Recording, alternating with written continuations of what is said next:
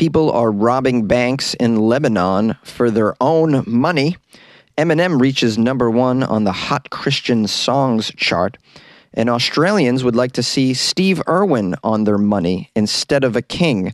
These are the weird stories for Thursday on Weird AF News, the only daily weird news podcast recorded inside a small closet in Los Angeles.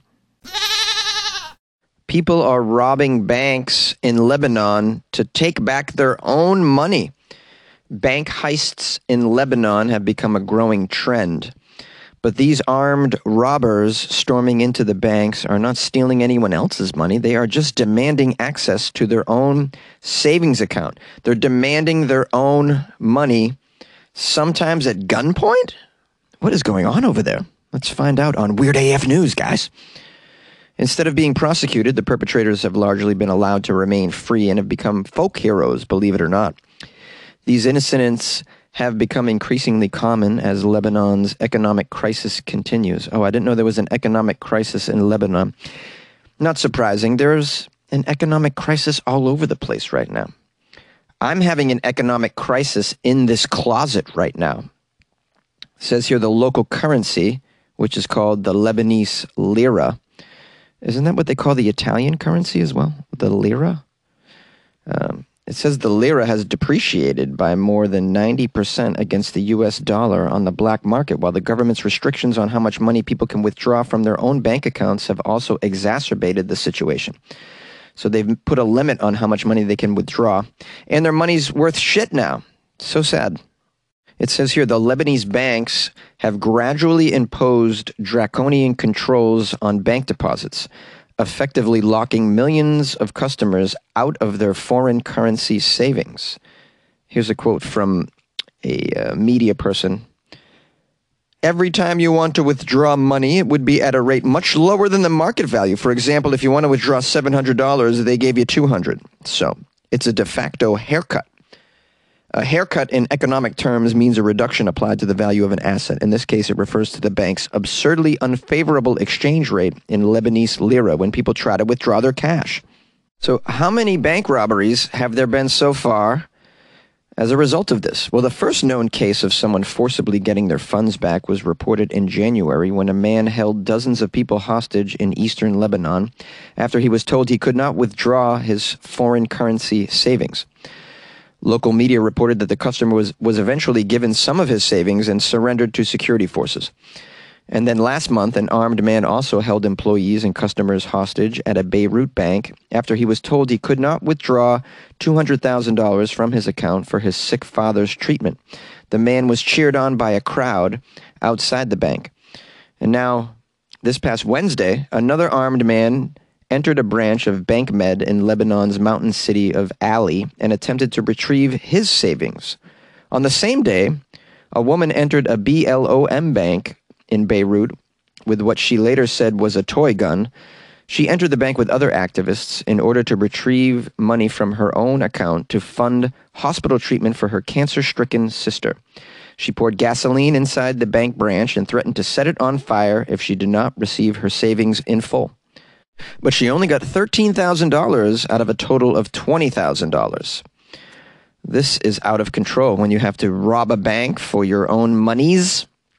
I'm very fortunate that I live in a country where I don't have to do that. Not that I have a lot of monies, but like let's say the bank didn't want to release my $178 that I have. I'd be very upset with that. Maybe I wanted to take advantage of a Chick-fil-A offer. And they're holding up my funds, my Chick-fil-A funds? I don't think so. I mean, I'm not going to pour gasoline on the place, but I might show them my privates until they give over my money.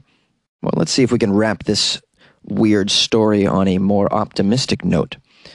We have here the Lebanon Minister of Economy and Trade. What is he doing to bring some relief to this situation? He says Lebanon is in need of a bailout. He's trying to get a bailout from the International Monetary Fund, but the country has to reform their financial sector pretty much entirely before that happens. Yeah, you need to reform your financial sector entirely if people are holding up banks for their own money. And the sooner that happens, the sooner you'll stop these dog day afternoon situations in the banks. Have you guys seen Dog Day Afternoon, the Sidney Lumet movie starring Al Pacino? Attica! Attica! Are you with me? Did I lose you? Come on, guys, watch some good movies. The rapper Eminem reaches number 1 on the Hot Christian Songs chart. That's right, the rapper Eminem has made his debut on the Billboard Hot Christian Songs chart. Never thought I'd see the day Eminem would be on the Hot Christian Songs chart. Is he born again? What's going on with him? Maybe he's really struggling for money. I don't think so, though. So the rapper Eminem made his debut on the Billboard Hot Christian Songs chart because of his latest feature. He's got a verse on a popular gospel rap song featured on DJ Khaled's newest album. That's strange. I thought DJ Khaled was a Muslim, but he's making some gospel music? Well, I'm very confused. Let's find out what's going on here. The article says Eminem is no stranger to reaching the top of the mainstream charts with his irreverent rap lyrics, including songs that hint at a desire to murder his ex-wife and extensively take narcotics. The 49-year-old critically acclaimed artist recently teamed up with Kanye West and DJ Khaled, who is a professing Muslim, for a remix of Kanye West's gospel song, Use This Gospel, which was originally from Kanye West's Jesus is King album. The remix appears on DJ Khaled's new studio album called God Did and was produced by Dr. Dre. Are we following all this? Yeah, rappers never seem to work alone. The days of musicians just writing songs alone are just over. It's always like there's 17 people on a track now. I don't even know who wrote the damn thing. Comedians can't do this. I got to do it all alone. I can't have a joke and feature another comedian on my joke, you know? It's a hard road being a comedian, really. I have to work harder than these rappers. It says last week, the song Use This Gospel by DJ Khaled, featuring Kanye and Eminem, reached number 1 on the Billboard Hot Christian Songs chart. This is unbelievable, this DJ Khaled fella. This guy just puts out hits after hits, even in the Christian gospel sphere. I don't get it. I just don't get this guy's success. He takes old songs, remixes them, gets other rappers to be on it, and then in the beginning of the song, he'll just go, DJ Khaled! And then somewhere in the song, he'll be like, we the best! Jesus the best! And then it goes to number 1. I'm astounded. This guy's figured out a way to make tons of money doing the least amount of work possible. I'm very jealous. Here I am sweating in a closet for nothing. Okay. This makes this the first time that Eminem has made an appearance on this Hot Christian Songs chart in his 30-year career. And if you didn't know, Kanye West, who in recent years has professed to become a Christian, started the trend of secular rappers appearing on Billboard Christian charts with his 2019 album, Jesus is King. Okay, so these secular rappers being on the Billboard Christian charts is not new. It was news to me. His album debuted at the peak of the top Christian albums and top gospel albums on the first week of release at the time. How many, real fans of gospel music were totally shocked when they clicked on that playlist and a bunch of Kanye songs started popping up? They must have been very shocked, I imagine. Now, in this particular track called Use This Gospel Remix, Eminem raps about the attacks of Satan and how God has been helping him. Let's play a little bit of this. The kingdom of demons are trembling, holy angels defending, and the Father will put our faith. I'm holding on, but I don't know if I can take it much longer. Today's the day that I put all of my trust and faith in you, Father. Please let this hit make me stronger, for they turn on me like a zombie. It's like I'm being strangled, unconscious. When temptation is almost like Satan is. Oh, I really like that, actually. Eminem sounds good on there. He's still got it, man. I've always liked him very, very much. Doing the gospel thing, I'm okay with it. Now, in the past, Eminem used to call himself the rap god, and turns out he used to pray before his shows in the early 2000s. We have a quote here from someone named Justin, who's the editor-in-chief of Rapzilla. He said, well, it was shocking to see Eminem on a gospel rap track, of course. What was even more surprising to me is that he didn't say anything controversial or even blasphemous. He just rapped about God. And I think that's pretty cool. It's a way for a lot of us to get into Christian songs, which in general are pretty bad, in my opinion. I mean, Jesus music overall is no bueno, right? There's a lot of great songs out there, hardly any for Jesus. I mean, Santa has better songs than Jesus does. I mean, that Santa Coming to Town, that's a jam, man. I love that song. Australians really want Steve Irwin on their money. Australians have been suggesting iconic Aussie celebrities to replace the Queen on the country's banknotes, with zookeeper and national treasure Steve Irwin being a very popular choice. You guys know who Steve Irwin is? That famous crocodile hunter. He was very beloved, not just in Australia, but all over the world. I very much enjoyed his program. I thought he was just a lovable guy, you know?